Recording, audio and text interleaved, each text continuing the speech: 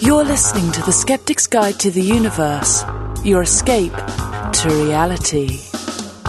Hello and welcome to The Skeptic's Guide to the Universe. Today is Tuesday, July 30th, 2013, and this is your host, Stephen Novella. Joining me this week are Bob Novella. Hey, everybody. Rebecca Watson. Hello, everyone. And Evan Bernstein. Good evening, my friends. How are you? Good, thanks. Good. Hey, wait, where the hell's Jay? Jay is not able to join us this week because he's heavily into pre-production for Ock the Skeptical Caveman. And then he'll be doing production on those 4 episodes over the rest of the week.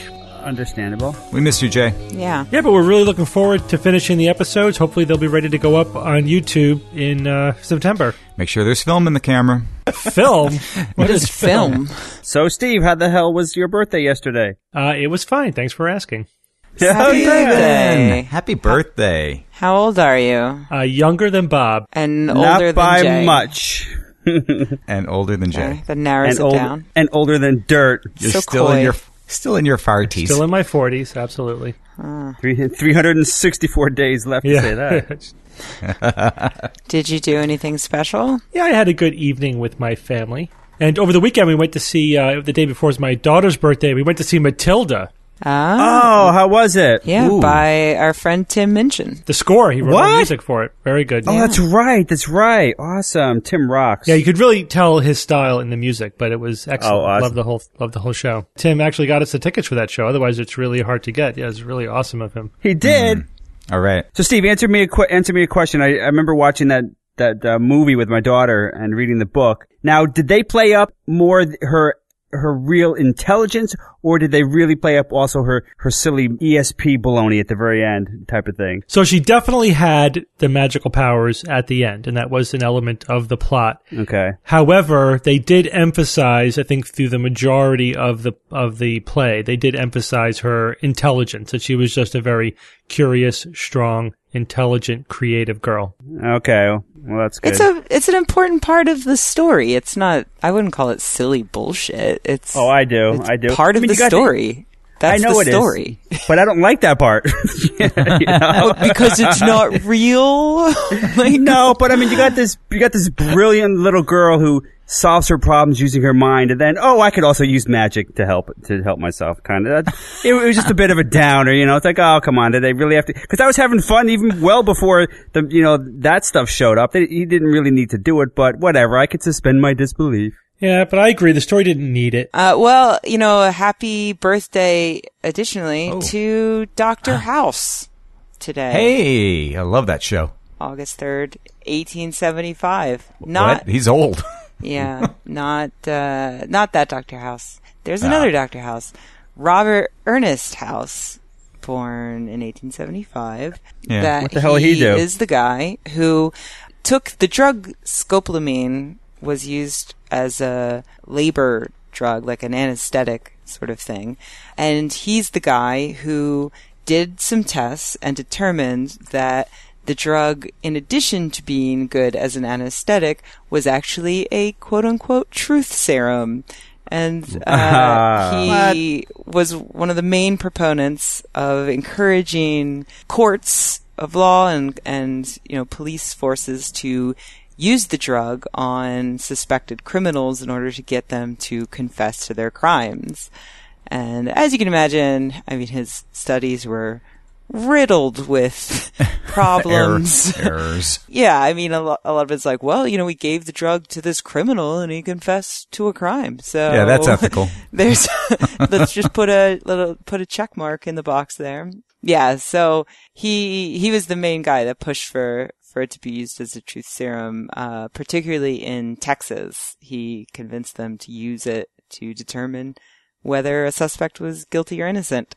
Which is quite a shame because it didn't really do anything of the sort. He claimed that if you gave the exact right amount to someone, then they would be able to hear your very simple question and respond, but they wouldn't have any additional consciousness left over, energy left over to make something up. They would be too drugged up and they would have to just say a truth.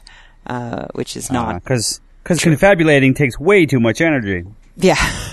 Yeah, and nobody who's drugged up has ever said anything weird or untrue. So it's no longer used for truth serum. Around the 1950s, it was challenged quite heavily, and there was more research done, particularly by the CIA, and they found that House was basically full of it. They didn't find it by tying him up and injecting him with scopolamine, but they figured out that it doesn't actually operate as a truth serum. Did it cause autism though? That's the real question. Oh, God. No, there were side effects, but I don't think that was one of them. I've actually used truth serum one time. Why? On your children? No, I used Veritas serum. Nice. Somebody had to say that. Now, so House was an obstetrician, and he made the original observation that they actually used to put women in a twilight sleep, where they were just barely awake while they were delivering, which says something about the times as well. So they would, essentially not experience the entire delivery process. And he noticed, and others noticed, that in this twilight stage, they would often say revealing, very uninhibited things. So that gave him the idea that it could be a truth serum. Now, most of you probably know sodium pentothal as the truth serum. That's a barbiturate. Barbiturates as a class have that effect. They're sedating. They are disinhibiting. They inhibit cortical function. And in fact, a version of that, not sodium pentothal, but sodium amytal, has been used for quite some time in the medical field for what's called an amytal interview. So we're not using it in order to make patients say the truth, but we use it when we suspect that a patient may have a psychogenic symptom. So essentially, we give them the amytal. We tell them this is going to make your symptom go away, and if it goes away, then it was psychogenic. If it doesn't go away, then it's a real deficit. It's a fixed deficit that just suggestibility alone is not enough to make go away. I actually have only done that once in my career. I was a medical student at the time. I really was just observing it, as part of the team, but it was under the supervision of an attending neurologist, and I was just a student. From what I remember, it didn't work at all. The patient that we gave it to had no change in their symptoms, despite our best efforts to suggest to them that the medication would make them go away. Is it ethical to tell a patient that this is something that's going to cure them when you know for a fact that there's a very good chance that's wrong? Well, if their symptoms are psychogenic, it will cure them. So from that point of view, it's right. not But I could see telling them there's a good chance that this will cure you. But would that work for the suggestibility? Yeah, so essentially it's like using it like a placebo, and the ethics of deliberately prescribing a placebo in hopes that, you'll get a placebo effect, or in this case, eliminate psychogenic illness is I think ethically dubious, because it tends to violate informed consent and therefore patient autonomy. So it sounds like something House would do, the TV one. Yeah, it's probably why I haven't seen an amytal interview done in the last 20 years. It's kind of fallen out of favor.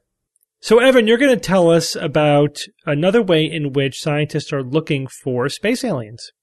That's right, Steve. We've talked about lots of different methods that scientists use to search for things that are way, way, way, way out in space. And this time, scientists are taking a method by which they try to locate planets and turning that into a method of trying to locate, aliens, alien ships. Professor Jeffrey Marcy from University of California, Berkeley. He's a professor of astronomy, and he's famous for discovering more extrasolar planets than anybody else. He discovered 70 out of the first 100 that were discovered. He is suggesting that we use something called the transit method in order to, we use it to find planets that are moving in front of distant stars, a dimming effect. As you look at a star, and as a planet goes across its plane, it will actually dim the brightness output of the star for a brief period of time during the transit. He says we can use this exact same method to search for very large ships, spaceships, Death Stars, if you will, or Dyson spheres, as we've talked about on previous shows, that may have the exact or very similar effect. And it's a very interesting way of going about it, I think. What do you guys think? Yeah, just to explain what a Dyson sphere is, that's I think we have briefly talked about it. They basically are an array of solar collectors in orbit around a parent star, collecting the massive amounts of energy that's emanating from the sun in order to feed the civilization, which you'd have to assume would be a extremely advanced civilization to build something like that. So those are the kinds of things that would be detectable using this transit method. They admit they don't really know what they're looking for. No, I think one example they gave was a dimming of a star. And then at the next go round, the star would dim for a much longer period of time. So like a variable dimming. Yeah, that's what I was about to say. So the only thing, the only thing they're just assuming that there's going to be some anomalous dimming. That's really that's their big idea. They don't know. There's no specific pattern that they know how to look for. And the reason why that's challenging is because they have to write software to look through all of this data for essentially anomalies, which is harder than saying, look for this specific thing. Like for a planet, they're looking for precise periodicity, but now they're not looking for that. And so they haven't actually written the software yet. They haven't figured out how they're going to do that. I also thought it was interesting that this research is funded by the Templeton Foundation, which is generally not a fan of the Templeton Foundation because they fund a lot of research into like science and religion. But it's more asking the quote-unquote big questions. So I guess aliens counts as big enough. I mean, it's not as big as God, but I guess it's up there. Yeah. Small steps. Unless you worship aliens, there are definitely alien That's cults. True. Raelians, for instance. Raelians, yeah. So Professor Marcy is making the most of this grant, this $200,000, and with a good portion of that, he's using the money to pay students at Berkeley who are going to write the new computer programs that will analyze the type of data that's needed for this kind of refined search. And here's the beautiful thing, though. Let's say that the students are able to do this and come up with the computer programs to make it happen. We have, the Kepler telescope has gathered information on over 150,000 star systems in its 4 years that it's been collecting data. So that means the data is already there. We just need the program to start running through all of this data. Not like we have to launch particularly another telescope or rely on anything more than just the new computer software. So I think it's a very good use of the funds. Yeah, it was a big bummer when Kepler was crippled. Very disappointing. Yeah. And in the article they were saying how some people treated it as like a death in the family, which makes sense because you're pretty much your entire career, a big chunk of your career, you're anticipating having access to this Kepler, and bam, it's crippled. But they did get a great run out of it, and it's nice to know that they've got this huge archive of data that hasn't been looked at. Hints of not only planets but perhaps even alien civilizations are hiding in there, ready to be teased out. I'm not holding my breath about the aliens, though. It'd be nice. It'd be awesome. It'd be super cool, but yeah, it's kind of a shot in the dark. All right, well, Bob, this is something that's a little bit more down to earth. You're going to tell us about how we're all going to own a 3D printer very soon. Yeah, I think a lot of you guys would agree with me that it seems pretty obvious at this point that we're essentially at the cusp of world-changing, even people-changing technologies. And some of these, I think we will see a bunch of them. But the more over-the-top, holy crap ones that are kids or grandkids, I think they'll certainly see some of these. And one of the more near-term ones is 3D printing, I believe. And in fact, a new study has declared that 3D printing is ready to explode into mainstream society, and I couldn't be any happier about it. I'm kind of waiting for this. Mm-hmm. So the new study of which I speak is by a Michigan Technological University researcher, Joshua Pierce. He wrote an article with his colleagues called Life Cycle Economic Analysis of Distributed Manufacturing with Open Source 3D Printers. That's going to be published in the journal Mechatronics, which I never heard of and sounds awesome, doesn't it? Like the I gotta check. Mechatronics. Mechatronics. Okay. So he's associate professor, Joshua Pierce, and he said, for the average American consumer, 3D printing is ready for showtime. Woohoo! We have talked about it, but before I want to go into why he's so confident. Just a quick little primer on 3D printing. 3D printing is essentially an additive manufacturing process in which a digital model is used to direct the laying down of successive layers of a material. That could be plastic or even chocolate. You could actually use chocolate to make 3D objects, which I'm dying to try. And peanut butter. Yes, peanut butter on the inside. This is in contrast to traditional machining techniques that they now call subtractive processes, in which material is removed. We're all familiar with it. Cutting, drilling are perfect examples. It's funny, subtractive processes it's a retronym. Actually, they recently had to create a way to describe it because this new additive process, or relatively new, is so different. They needed a way to distinguish the two. Do you guys know when the first 3D printer was created? Give me a guess. 1983.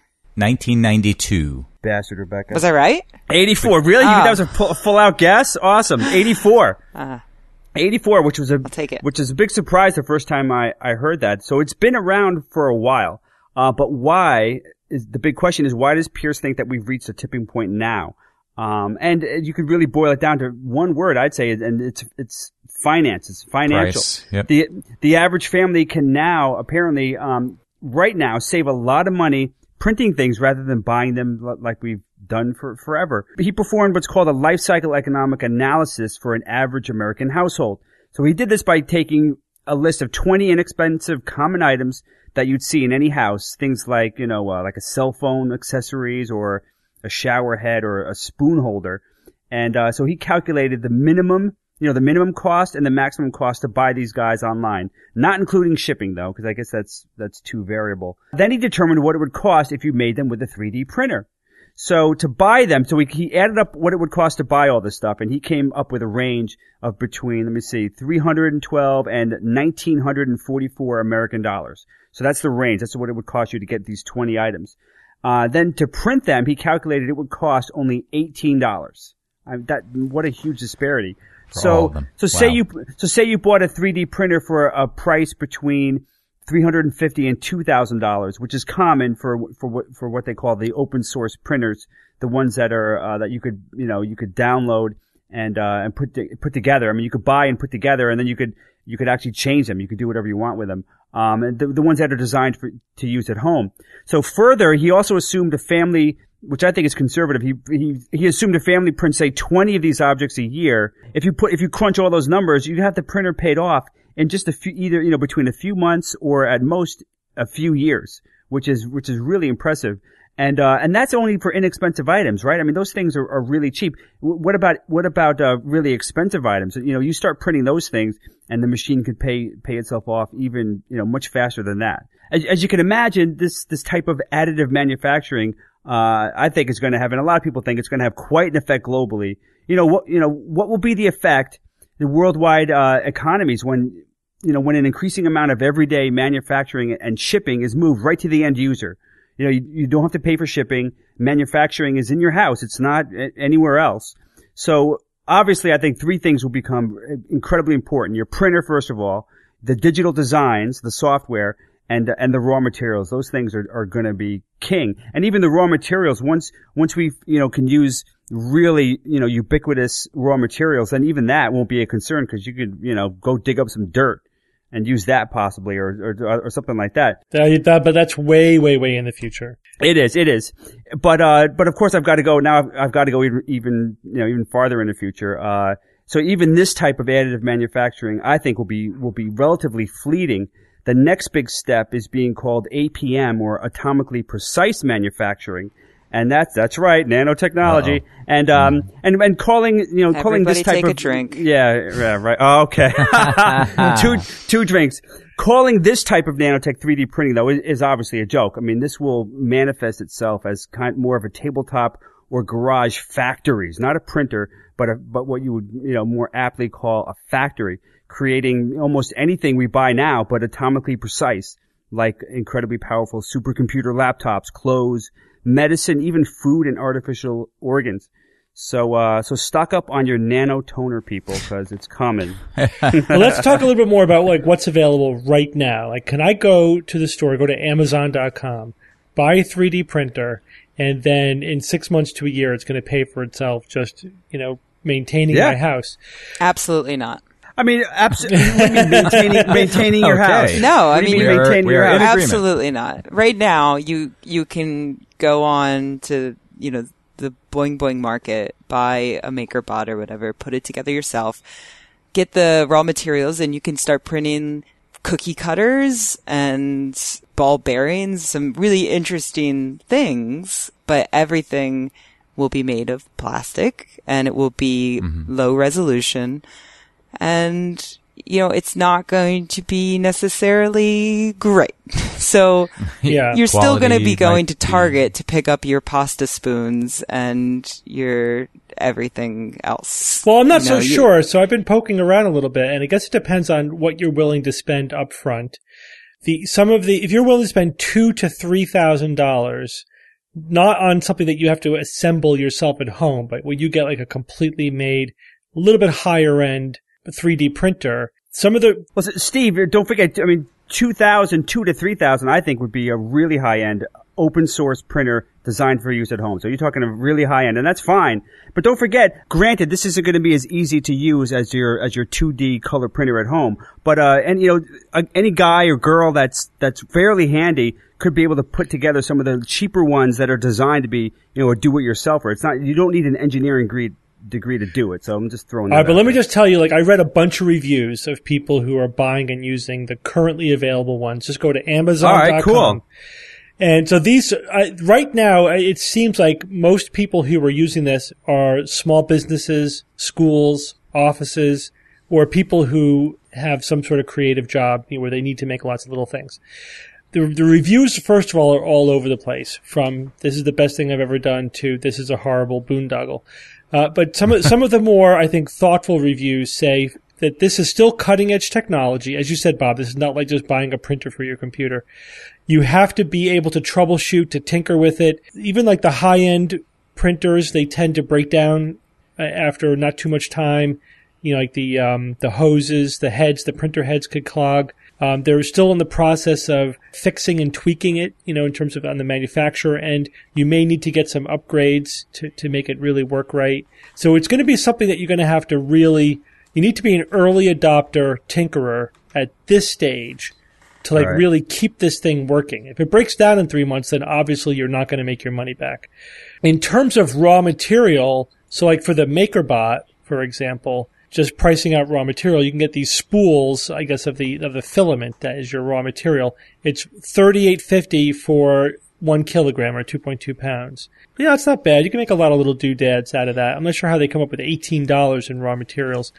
But there's also even higher end 3D printers, ones that use, like you basically have this bath of powder and then you use a resin to bind it. It doesn't get laid down like an inkjet printer, but you end up pulling the item out of this box of powder, Yeah, that's a subtle variation. It's more of like a fusion type of 3D printer, right? But the results seem much better with those machines. They're pretty strong, high resolution. You get pretty smooth results. But again, that's probably a little bit too high end for just sort of the average consumer. So here's my bottom line. While I think we're almost there, I don't think we're quite ready to say that the average consumer should run out and buy one of these 3D printers because it will actually save them money.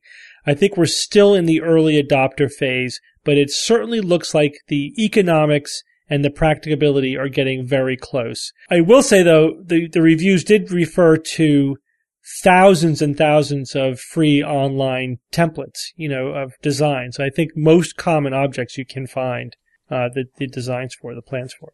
Yeah, I want to make it clear that I am completely on board with 3D printing. I love it. A lot of my friends own 3D printers. Really? Cool. Yeah, well, Mad Art Lab has a 3D printer. Yeah. So if you guys want something 3D printed, we can make you one. Yes, the database is great and surprisingly easy.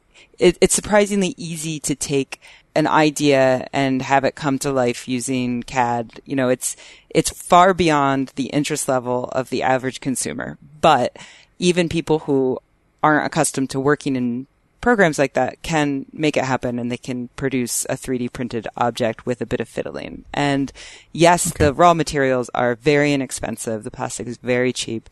But yes, they do break down a lot. You do have to fiddle a lot. And again, it's far beyond the interest level of the average consumer right now. And also, let's say you're spending $1,000, on a printer and the materials and everything. How many small plastic doodads do you buy a year? Well, for me, not $1,000 worth. Yeah, I gotta tell you, No. if you own a home and you have a family, a lot. It is my opinion. If you're, it's depending on the state of your home, how new it is. Do you have a big yard that you need to maintain? Do you have any hobbies? It depends on your lifestyle. But I could tell you, we go through more than $1,000 in doodads a year. And I'm talking like small, 6 inches. That's not small. What are you saying? sorry, didn't mean to insult anyone. But yeah, something that is 6 inches and made of plastic. And again, not the highest of resolutions and not necessarily the highest quality of plastic. I personally I wouldn't spend any money on something like that, on a regular basis unless it was something that I really wanted. And so, so that 3D printing it's a fun toy to play with for people who enjoy fiddling with things like that right now. Yeah, you're right. We are in agreement. I think what this study shows is it is economically feasible. I don't think it's practical because it's too much of a pain in the butt now, unless you're, again, a tinkerer, an early adopter, an artist, or whatever. But I do think that we are getting close. I don't know exactly how long it's going to take, but it'll be for that company to make that breakthrough product, that sub $1,000, which is that magical consumer breakpoint. Very easy to use MIC 3D printer, As soon as we come out with that, then it'll explode because the economics are already there. Now it's just the practicality, ease of use, initial investment we need to get into the consumer range. And I do think that companies like MakerBot are working on exactly that thing. Sure. I mean, I could be wrong, but they certainly seem Absolutely. like that's what they're positioned to do. So I hope they do. We'll see it. I think we'll see it within 5 to 10 years. Maybe less. Maybe a lot less. All right, we have 2 news items that have to do with the moon. Rebecca, first, you're going to tell us about the oldest calendar ever discovered. The oldest calendar was discovered. Ever? Ever. And who's on the pinup? It was actually kittens. Is it a picture of Isis or It was something, kittens or? wrapped in a ball of string in front of a cave. So it's Egyptian, I see. Yeah. Did Egyptians have litter boxes? Something I was thinking about the other day. Well, they had lots of sand. No, they were litter pyramids. Yeah, the whole I Sahara prefer was to a think litter that box. that's right. Yes, exactly. So the previous oldest calendars, I think they figured were maybe 5,000 years ago, Mesopotamia. But recently, in 2004, a structure was excavated at Warren Field in Scotland. And it was a series of 12 pits. And what researchers have determined is that these pits align with the phases of the moon. And so they believe that this was a very cool lunar calendar. And they're dating this to about 10,000 years ago. So it beats the previous record by several thousands of years. Whoa. There are a couple of organizations or universities that have teamed up on this: Birmingham, St. Andrews, Leicester, and Bradford. And all of these guys are saying that the pits correspond to different phases of the moon. There's, one for full moon, waxing, waning, crescent, all that fun stuff. And additionally, there's a notch on one of the pits that would enable the hunter-gatherers of the time to align the lunar calendar with the solar year, because if you don't do that, then eventually the lunar calendar will be out of whack with your seasons. So they had this extra little thing to help them once a year figure out, to realign the lunar calendar to match up to their seasons. So it's pretty cool. It's 10,000 years old. Impressive. There's a video you can see that the BBC shot, I think, if you go on the BBC's website, where they talk about it and they show the pits, and it's all pretty remarkable. Yeah, very cool. And I suppose it's pretty undeniable what the purpose was. It's not just some pretty design that somebody made. And So this kind of looks like that. They seem certain, and they are the experts. This isn't like just I trust them. This isn't just some local yokels saying, like, claiming to have the world's oldest calendar and selling tickets to tourists to see it. Yeah, these are archaeologists who are doing serious work, and it took them, the past 8 years of work to confirm this discovery. So I'd say that at this point they're probably pretty sure. Yeah. It must be very cool for them, because now they'll look at that period of time and those people of that time in a real different perspective than they had been all this time up to now. We got to remember, people back then were just as smart as we are today, pretty much. Yeah. Just culture that separates us from them. And we know practically nothing about the cultural lives of people 10,000 years ago. So this is a really important look into what they were doing with themselves. And think about it, thousands of years. Again, the human population was small, but over a long period of time, they had to have their Mozarts and Einsteins, could look up at the sky and figure out that there was a pattern to the changes of the moon, It's not beyond human intelligence to figure that out. And I think what's cool is the idea that, I think when we think of hunter-gatherer societies, I at least think of people who are just constantly under threat of death and starvation, and mauling, and that they wouldn't really have any time to consider the skies, and the bigger questions. But I think that this is pretty impressive proof that, they did have that time, in between running from tigers or whatnot. Well, think about this too. I mean, we know that those primitive societies essentially cared for their elders. We find fossils of people, even going back to Cro-Magnon man, even Neanderthals, where the older skeletons of older individuals that died long after they would have been able to take care of themselves.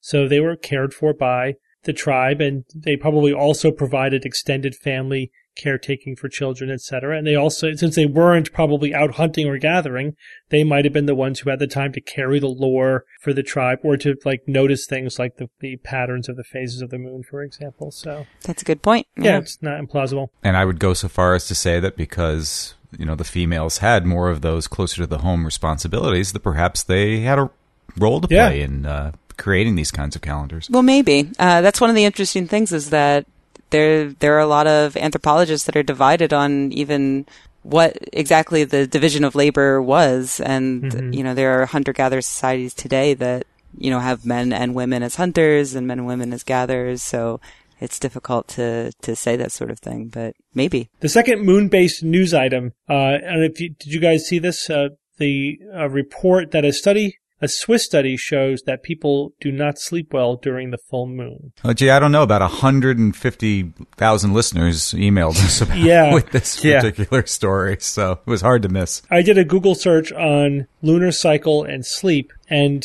literally out of the first 100 links, the first 5 pages of 20 links per page, only one article was not a completely credulous reporting of this exact story. Oh, God. 99 out of 100 were just reprinting the same story. And this is like every common science news outlet, generic news outlet is printing this story without a hint of skepticism.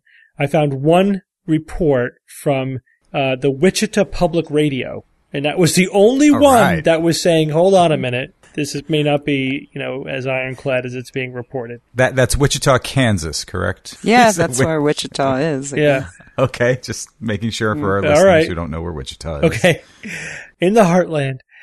So here's the study. So actually, the study what they found was that the researchers decided to look back at data that was collected for another study on sleep cycles. So this wasn't a study to test the hypothesis that the cycles of the moon affect sleep. It was a reanalysis of, it makes it weaker because it wasn't specifically designed to test this hypothesis. But also, the study involved 33 volunteers. So it's teeny tiny. And these were volunteers that were studied at various times, like for 3 days at a time, scattered around the month. So that's actually not a lot of data points when you think about it. This is really a preliminary pilot study at best. And did the people know that the study had something to do with the moon phase? No, because it didn't. Because this was a retroactive analysis. They just went back and said, "Oh, let's just look and see which people were in the study when." And because, we could look back and we know what, if you know what date that they were studied, you know what the phase of the moon was. And if you look at that data, it does turn out that the subjects who were studied during the full moon took longer to fall asleep, had a slightly decreased total sleep time, and had decrease in the deepest stage of sleep. But here's the other kicker. They were in a lab with light control. So there was no, it's not like the moon was shining through the window. That's what I thought. They were not exposed to the moon. And while they were in the lab, they really couldn't know what the phase of the moon was, unless they just happened to be tracking it or paying attention to it. This leads to the question, well, if this effect is real, which this study is not powerful enough to establish that this is real. I mean, until this gets replicated in a prospective manner, where this variable is specifically being controlled for, you have no idea whether this is a real effect or not. But let's say if this could be real, what would be the mechanism? And the answer is we don't know. Gravity. Right. No, the fact is there is no known mechanism by which humans have a lunar cycle. That's not the same thing as knowing that there isn't a mechanism, but, not having a known mechanism at this stage of our knowledge is, it makes it even more suspicious. Again, absolutely. Doesn't make it impossible, doesn't rule it out, could be something unknown. And it's not due to light if the effect occurred inside a light-controlled lab. The most obvious mechanism that it's just how bright it is outside, which we do know that our brains can respond to light levels, at least in our circadian, our daily rhythm. So that would be the most plausible mechanism, is not compatible with this study. But it was disappointing. This news outlets love to report this study. There's just something about this study that they thought was really sexy and interesting to report, and just sort of took it at face value, without pointing out the obvious limitations of this study. It's small size. Even the researchers are like, hey, this is preliminary. Until it's replicated, nobody knows, I know I made this point previously, but I think there are some studies that are below the threshold where the mainstream media should be reporting it as fact. And this study is way below that threshold.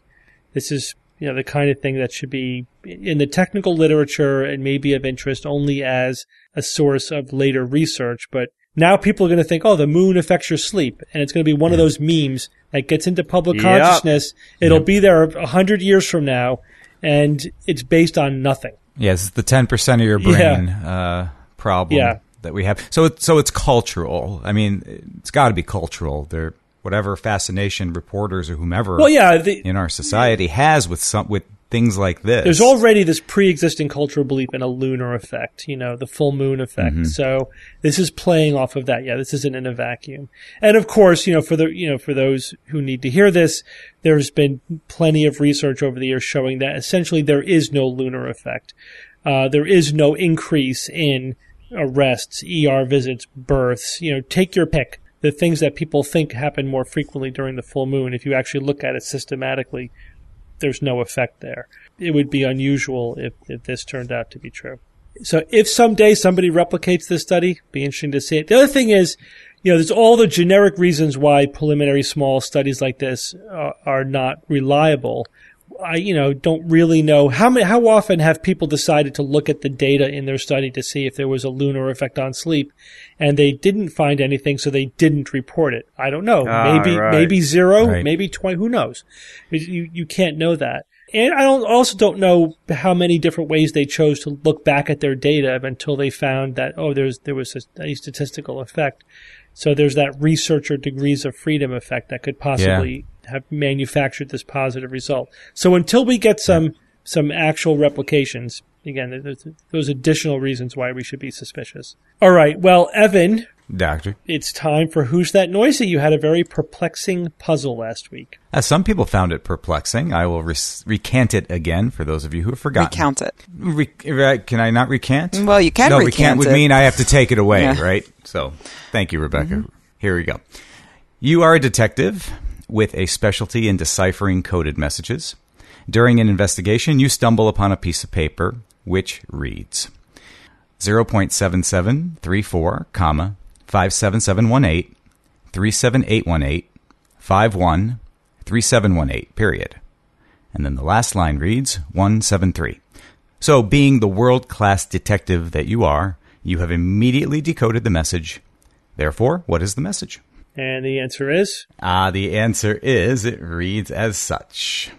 Hello, Bill's Bible is bile. And it's signed Eli. Now, how do you figure that out? Well, if you were like me when you were a child and you got your first calculator, one of the fun things that you did with your calculator is that you would try to look for combinations of numbers to punch in, and then you would turn the display upside down to see if you could get it to make some kind of word. So if you were to take these number codes, each one a word at a time, punch it into your calculator, turn it upside down, it would reveal the hidden message for you. So it's the old upside down calculator trick, for lack of a better term. Did you guys ever do that as a kid? I did it. Yeah. On a regular basis. I have fond memories of doing so. Just boobs. Yeah. Yeah, boobs. You didn't have to that turn was it the, upside down. that was the big one. And hello. Yeah, hello. Hello is, yeah. And I think that's the first one for those of us who did this as a kid or more recently as adults. Realized that the 07734 is the hello and probably picked up on it easily. So there were tons of correct answers. So I like that our audience is a calculator-friendly audience. But there can be only one winner on any given week. And Josh Josh Bailey, you are this week's winner. Congratulations. Well done for figuring it out. Good job. All right. Excellent work. You have something interesting for this week, I trust. I do, yes. A classic Who's That Noisy? And let's play it. Here we go.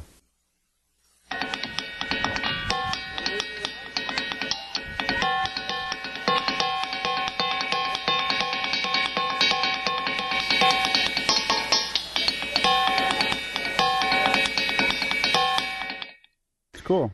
Very cool. So obviously we have some sort of rhythm occurring, some sort of drum beat, but I would like to know exactly what is being drummed. What is creating that noise? Ooh. Interesting. And you're going to email your answer to us at wtn@theskepticsguide.org, or you're going to post your message on our forums, sguforums.com. Good luck, everyone. All right. Thanks, Evan. So Jay is going to join us for just a few minutes to talk about how the new offshoot is going and about our new membership structure. So Jay, you're on set right now, getting ready, doing the final pre-production for Ock the Skeptical Caveman. Yeah, it's almost dark out, and we've been going nonstop for 4 days in a row, just getting all the final prep stuff ready. I'm like so exhausted, it's unbelievable. But it's going really well. We have Phil Hudson and Joe Bellucci helping us prep. We are, we're doing set dressing and been to Home Depot twice, and just ran to Staples, and it's insane. It's insane. Like it's like planning a party that you're going to throw with 40 people for 4 days, and they last all day. So just imagine the logistics. But we're having a blast, and I treated myself by eating a whole pizza last night, so it feels great. Was there bacon on the pizza? Very important to know. No, there wasn't, because there was pepperoni in the way, so don't worry about that. So, Jay, we're going to get our listeners caught up on the new website and the new membership structure. We've been working on the website for months, where we just launched it a couple of weeks ago. We have a new membership structure. You can go to our homepage, theskepticsguide.org, and click on member subscription, and you will see there are 10 different subscription levels that you could get. If members subscribe at what we call the Rebel Scum level, the $4 per month, then you get discounted admission to Nexus, the Northeast Conference on Science and Skepticism. And we are going to start sending out a regular email to our members. This is something you'd have to opt in for. We're not going to send you spam.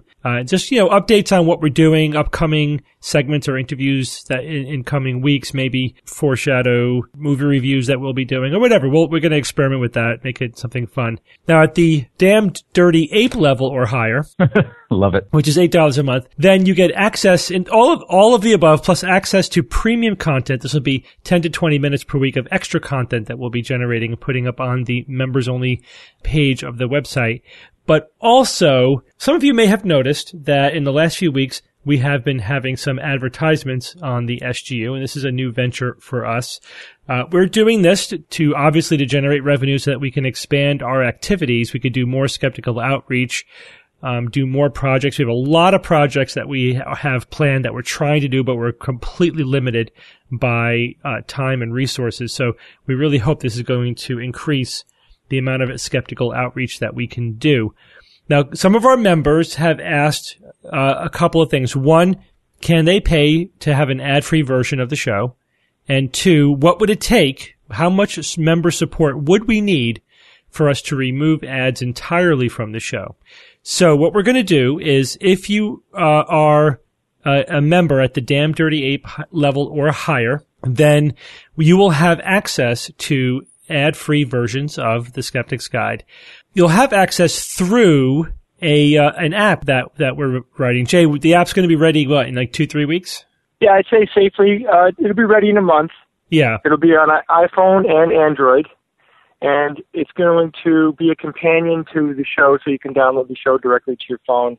And then you're also going to be able to get some other content. We'll be adding things to it as time goes on as well. But the real cool thing is that you're going to be able to, if you're an SGU member, you'll just be able to get your premium content downloaded directly to your phone, and the ad-free version of the podcast. Yeah, that's going to be a month, so don't, please understand, you got to wait. We're in development right now, but that was our solution that we just finalized, and we now know that it's in the works, and it should be up really soon.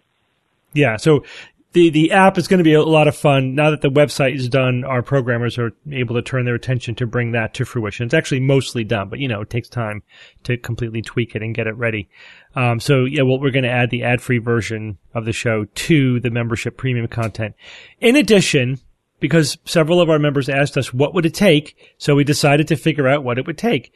If 4% of our current listenership becomes a member of the SGU at the Damn Dirty Ape level on average, then we will completely pull ads from the show. So just 4% of our listeners need to become members, and then we'll do that.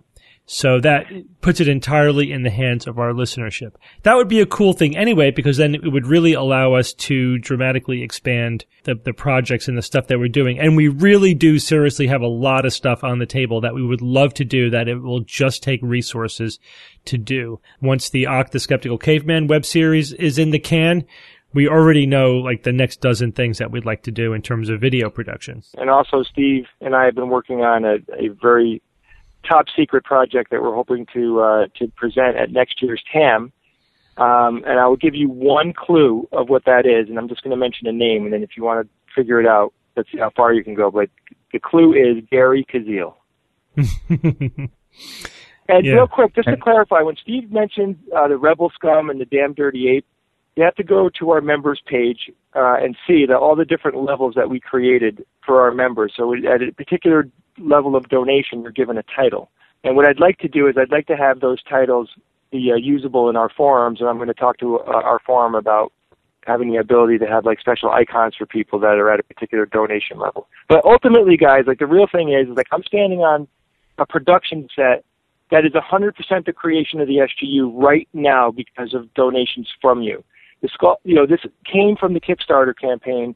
It was a success, and I'm about to shoot 4 days of SGU content with 40 people, and it's one of the most exciting things I've ever done in my life, and that's direct result for not only of your generosity but of your desire for us to create more content.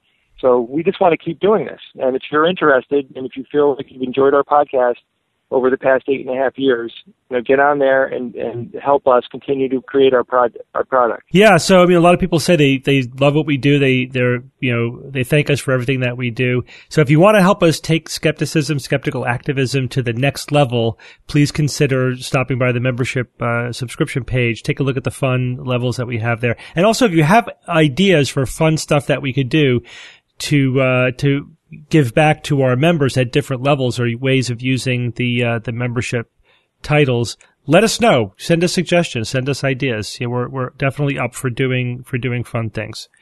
All right, Jay, we'll get back to work, and I guess I'll be seeing you on set tomorrow. I'll see you at 6:30 a.m. You got it. Bye-bye. We have time for an email this week. This email comes from Dave Martin from Toronto. He writes Toronto in the universe. Thanks for that clarification.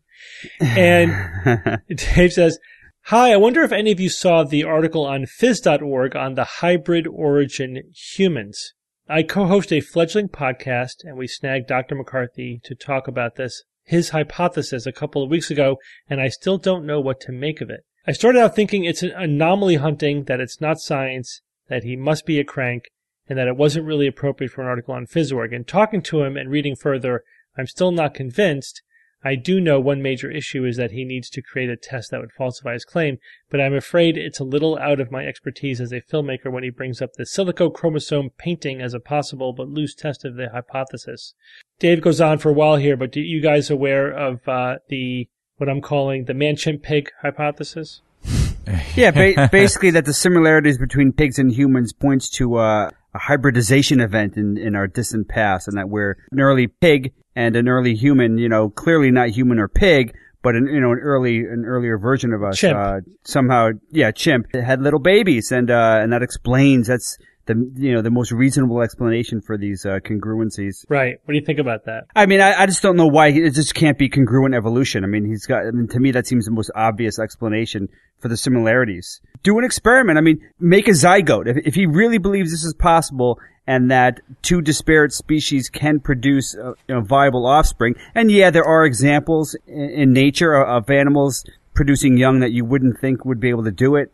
And he points to the platypus and how the platypus has avian and mammal parts of its genome and things. And sure, but I mean, if that's really a viable option, I mean, make a zygote. Throw an egg and sperm together from two different animals that are different enough and prove that they can produce a viable zygote. And then any of the ethical issues really is not an issue, I think, if you're just making a zygote. I mean, you're not, Well, it depends what state you're in. Yeah, I guess. So I think that he's a total crank. That's my opinion. Wow, total crank. Yeah, I mean, come on. So the guy is actually a serious researcher and a specialist in hybrids, but he is totally off the deep end on this one. He thinks that a chimp and a pig had, mated, had offspring, and that led to humans. Because, we look like half pig, half chimp, right? I mean, it's obvious. You look at a human being, you're like, hey, that's a half a pig, half chimp. So it's just ridiculous. And I know he says back hybridization, that the offspring then back hybridized back to the chimp over and over and over again. That's why we're mostly chimp, but there's a little pig in there, and that explains all of these morphological similarities between humans and pigs, that humans differ from other primates. So, but his reasoning is massively flawed in my opinion. First of all, he says humans might be hybrids because of our low fertility rate, because hybrids have a low fertility rate. So do other large mammals. Yeah, like really? Elephants? So we have a low fertility rate? Even I don't accept that premise, or that there's something abnormal, quote unquote abnormal with our sperm. No, our sperm is just different. So I don't accept the premise that humans are a hybrid because our sperm is different and our fertility rates are allegedly low. That doesn't follow. So there's a massive leap right there. Then he says, okay, now taking the premise that we're a hybrid, what species, if you look at all the differences between us and our closest relative, the chimpanzee, and you think, all right, what species has all of these traits? That's how he gets to a pig. The massive flaw there is the assumption that if we weren't a hybrid, that you wouldn't also be able to find some species that had a lot of the same features that we have in terms of like the structure of our kidneys, for example. What he's looking at are traits that are very amenable to convergent evolution. Most of the differences are not specific details of morphology, right? So the way you know the difference between analogous and homologous traits that just look similar versus traits that share a common ancestor, which is what he's saying, is that there are specific details that are in common that do not directly relate to function. And therefore, the best explanation for why those details are similar or the same is because of common ancestry. He hasn't really established that.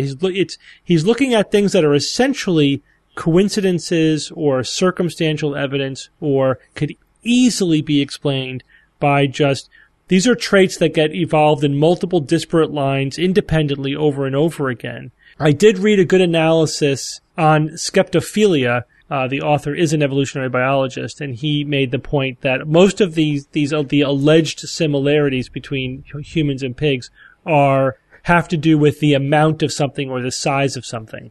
Variables that easily can align just by coincidence, and that are very amenable to selective pressures, and again don't necessarily point to common ancestry. And then, you read this guy, Dr. McCarthy's article, you read his defense of his position, and it's filled with a lot of people who disagree with me are being closed-minded type of arguments. He's really the defensive. Classic red flags. Yeah. The other bottom line is that there isn't a single documented case of a hybrid between two different orders, a primate and a non-primate. Doesn't exist. This would be a massive, massive new biological phenomenon that he is just taking for granted. And again, he's responding to skepticism by saying, "Oh, you're just dismissing something that you don't already know to be true." No, we're being skeptical of something that is not known in nature. This is a extraordinary claim, and your evidence is circumstantial. It's the definition of a crank. It also has, what other alleged theory about human origins this reminded me of? The aquatic ape? Exactly. This is the aquatic ape all over again. Yeah. It's just building a circumstantial case out of cherry-picking superficial similarities without having the actual smoking gun evidence. And then he makes this hand-waving argument about why we wouldn't necessarily see any DNA evidence. Like, shouldn't we have bits of DNA from a pig? And exactly. Yeah. Yeah. Hello. He says, well, no, because of all the back hybridization to chimpanzees, the number of bases would be very little. It's like, well, it'd have to be enough to be responsible for all of this morphological similarities you're saying are homologous to a pig and not just analogous. So you can't have it both ways. You can't say we have all this pig morphology, but we don't have any pig DNA. No DNA. Come on. And what about all of the pig inclusions and junk DNA type stuff that would be littering our DNA if we had, were a hybrid with a pig at some point, just 8 million years ago or something, or less than that. We would be riddled with the DNA telltale signs of our pig ancestry. Trying to argue that maybe the DNA evidence wouldn't be there is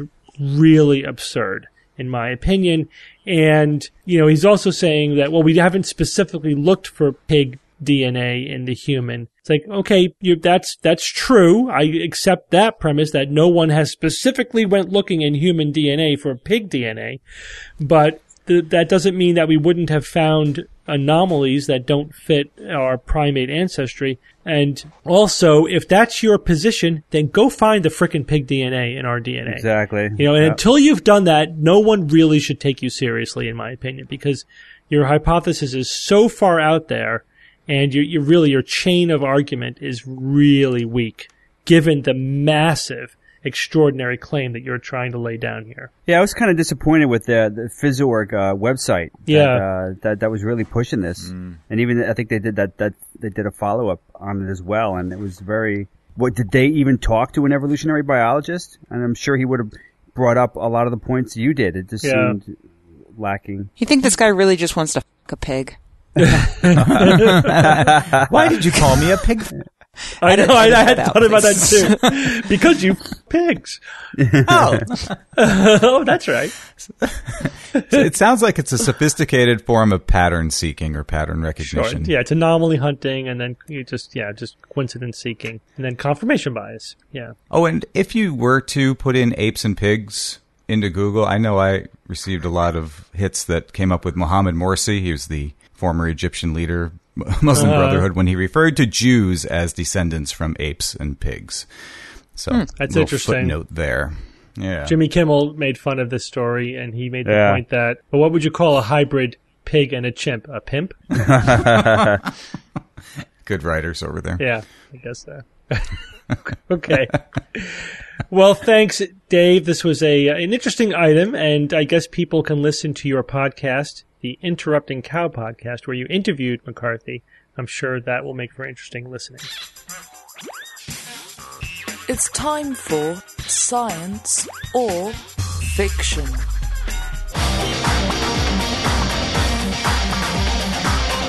Each week I come up with 3 science news items or fakes, 2 genuine and 1 fictitious. Then I challenge my panel of skeptics to tell me which one is the fake. We have 3 regular news items this week. Coming off a sweep last week, we'll see how you guys do this time. That was tough. All right, here we go. Item number 1. A new report details the case of a patient who developed synesthesia following a stroke. Item number 2, a recent study finds that psychotherapy over the internet is as effective as face-to-face therapy and possibly even more effective.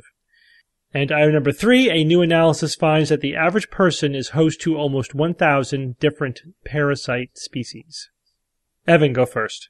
Regarding the patient who developed synesthesia following a stroke, I would not be surprised if this one were true.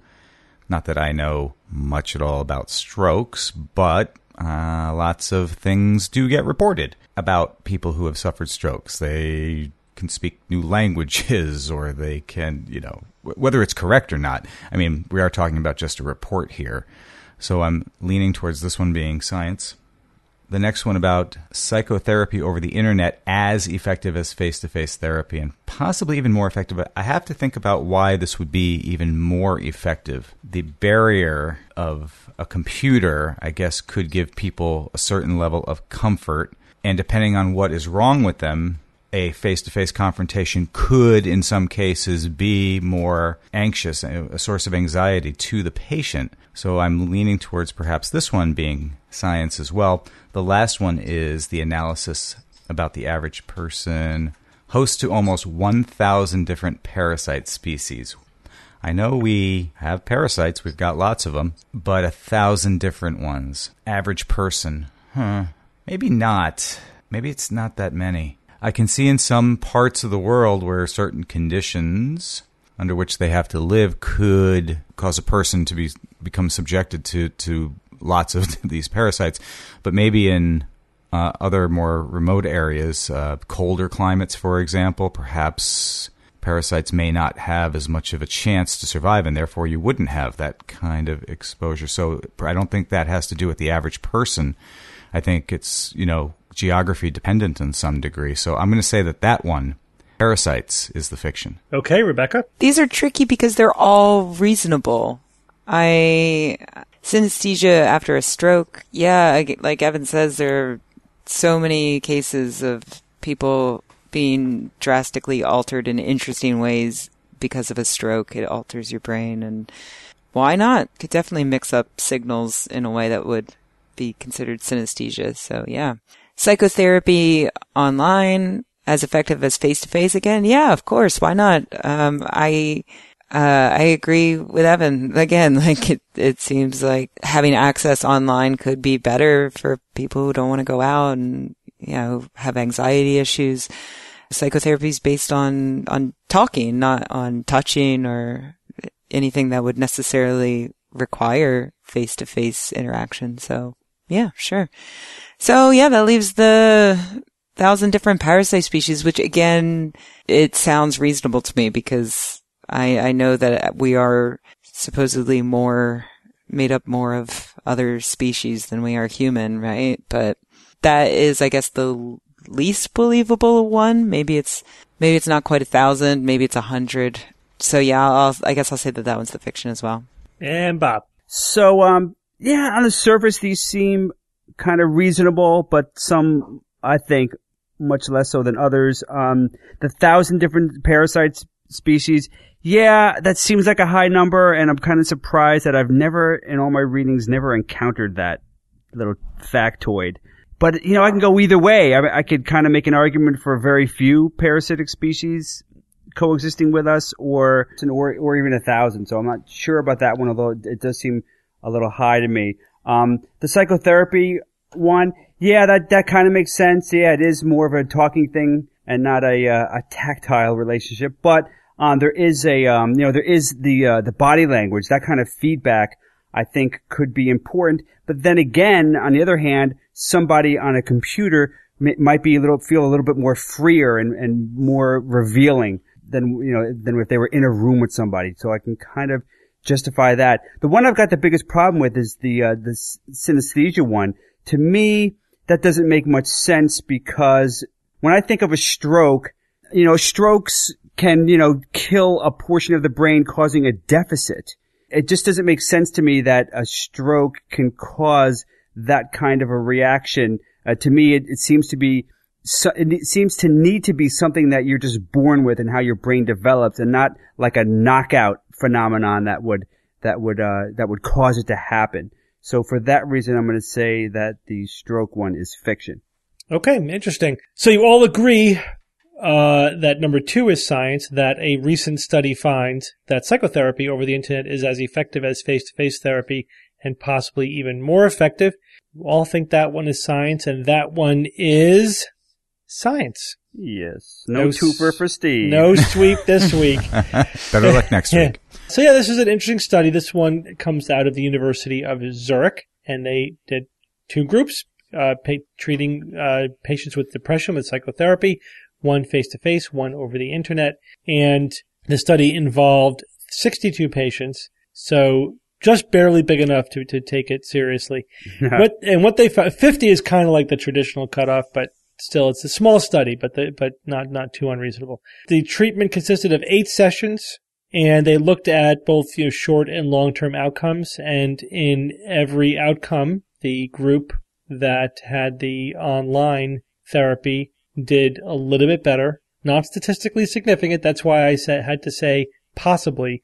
So a little bit better than the face-to-face therapy. The study was designed as a equivalency study, or a non-inferiority study, as we say. In other words, they were just trying to show that online therapy was not inferior to psychotherapy, and the study was powered and designed to test that hypothesis, and that's what they found, that it's not inferior. But it actually did do a little bit better, but again, not statistically significant, so we can't conclude that it actually is better. So that's very interesting, and you can make sense of it either way. That there is something about the personal presence and the face-to-face interaction that's a little has more gravitas, but at the same time, maybe people might be freer over the internet. It's interesting. Ironically, I also came across another study, not related to this, but looking at people who are applying for a job, and some companies will allow you to do the interview like over Skype. Do the interview online rather than face-to-face. And interviewees who did online interviews were rated lower and fared worse than people who did in-person interviews. Oh. And they also had a lower estimation of the person doing the interview, that they were less attractive, less competent, whatever, less friendly. Wow. So, again, these are just 2 one-off studies. You have to look. Obviously, we're at the very early stage of online anything, so this all needs to be studied much more, and we may be looking at different slices of a more complicated overall social phenomenon here. But it is interesting that the bottom line is so far this isn't the only study to look at online therapy. That seems like a very viable option. Absolutely. And the convenience, of course, is huge. And also, one of the biggest expense for the therapist is the office, is paying for the office or renting an office or whatever. I mean, imagine if you could just do it out of your own home. And also the person doesn't have to physically travel, to go to the therapy. Mm-hmm. And, as computer technology gets better, having a decent webcam, decent computer, and audio, it's certainly that virtual presence is getting better and better. Seems like it's already at the point where if you're mostly talking to somebody else, that it's perfectly fine. Hey, and imagine how it opens up both ways. A pool of doctors for the patients and the pool of patients for the doctors. Yeah, exactly. You could have a world-class psychologist treating you from the UK, or in Australia. That's amazing. Yeah, to help with people who specialize, particularly in specific conditions. Yeah. That's right. Yeah, this is under the bigger rubric of telemedicine. Yes. Where you can have an expert provide their expertise remotely anywhere in the world, as long as it doesn't require their technical physical presence like doing surgery. Although, of course, robots are making that possible too. Just going to say that. Yeah, but I'm not sure that we're quite there yet with robotic surgery. But if just your eyes are needed or your ears and not your hands, then doing it online is perfectly fine. I know it's standard procedure now for example, radiologists can be at home getting downloading their X-rays and MRI scans and CAT scans. They read them at home. They don't need to physically be present in the hospital to be reading a computer screen. Yeah. I suppose not. Unless they have super high resolution screens that they rely on that they can't use at home, but I guess that's not the case. We do, but I'll tell you, like 10 years ago, you had like the radiology reading rooms had these super high resolution monitors compared to like what most people had in their home. These nice big monitors, like with multiple monitors connected together. Not unlike what I'm looking at right now while we do this podcast. But now, again, it is actually feasible, plausible that if you're a gamer, you probably have graphics capabilities that are equivalent to what is being used to read MRI scans digitally. So yeah, that's no longer a limitation. It's very, cool. and bandwidth is such that, again, it's not a limitation. Yeah. All right. Let's go on to number 3. A new analysis finds that the average person is host to almost 1,000 different parasite species. Evan and Rebecca think this one is the fiction. Bob thinks this one is science. And this one is... Say it! The fiction. Oh, mother Sorry, effer. Bob. He said it. You asked him. Sorry, Bob. Yeah, so Rebecca, you were dead on. The true number is 100. Wow, Man, Rebecca. today is my day. I'm going to go play some 1984 and 100. You're all over the numbers tonight. This was inspired by an interview with a parasitologist who was saying, he's making the point that, and I tried to see if I could make this into a actual science item, but it didn't quite work out. His point was that parasites may actually outnumber, in terms of the number of species of parasites, not the number of individuals, but the number of animal species that are parasites may outnumber the number of animal species that are free living. So if you look at recorded known species, the ratio is 60-40 free living to parasites. So there are 60% of known species are free living. But he said that the number of parasites are hugely underestimated, and that he believes that number is much higher, and that in fact there are more parasitic species than free living species. But that was just his guess, so I couldn't really use it as the science. But he also makes the point that, for example, humans have 100 parasitic species that are in fact specific to humans. So right there, it's 100 to 1. So if that's sort of true, generally speaking, that most animal species have lots of parasites, and there's got to be more parasites than free-living species. Yeah. If that is typical. Cool. So he thinks that as we investigate parasites more, that ratio will shift significantly. It's like the bacteria thing. We're so large mammal-centric in our view of ecosystems and life, when actually most life on the earth are bacteria. Most species are parasites. They're the things that we don't relate to, we don't think about. All right, let's go back to number 1. A new report details the case of a patient who developed synesthesia following a stroke. That one, of course, is science. Bob, you make a good point, but you're missing the fact that he developed it following the stroke. It wasn't the immediate effect of the stroke. So this is a patient who developed synesthesia recovering from the stroke, and which does make sense, because what happens is the brain plasticity is kicking in, the brain's trying to heal itself, and it basically got its wires crossed while it was healing. Okay. Yep, I see it now. This is only the second reported case, though, so it's not common.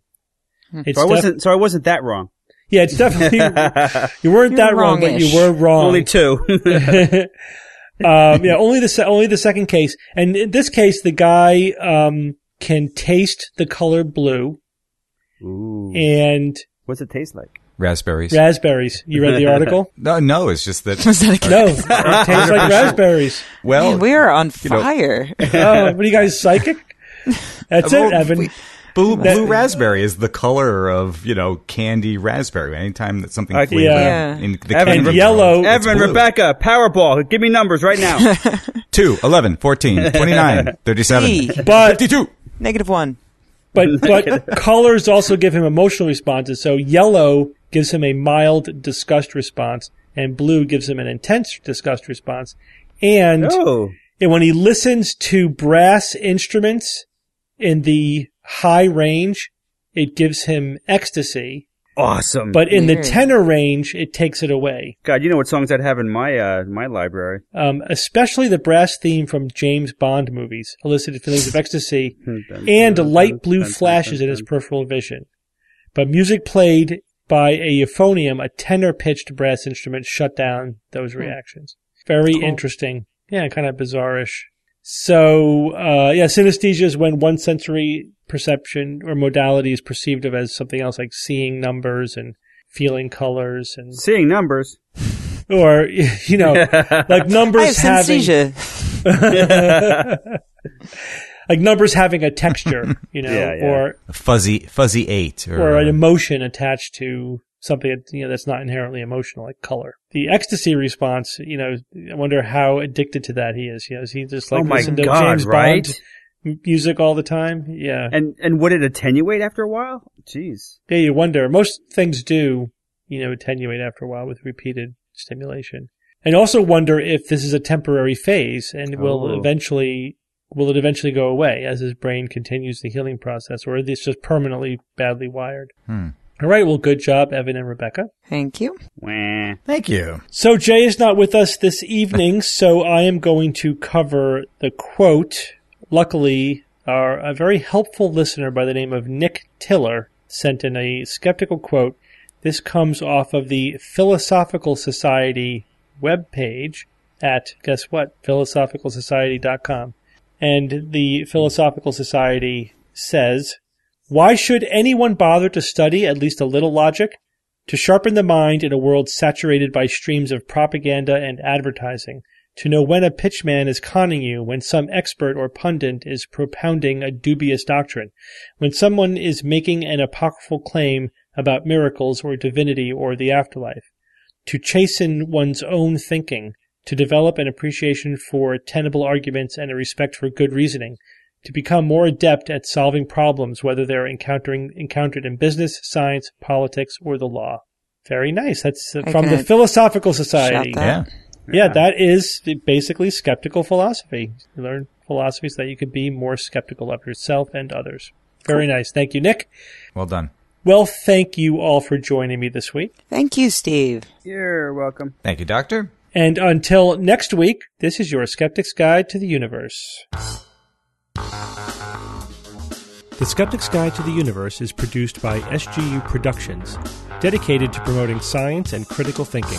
For more information on this and other episodes, please visit our website at theskepticsguide.org, where you will find the show notes as well as links to our blogs, videos, online forum, and other content. You can send us feedback or questions to info@theskepticsguide.org.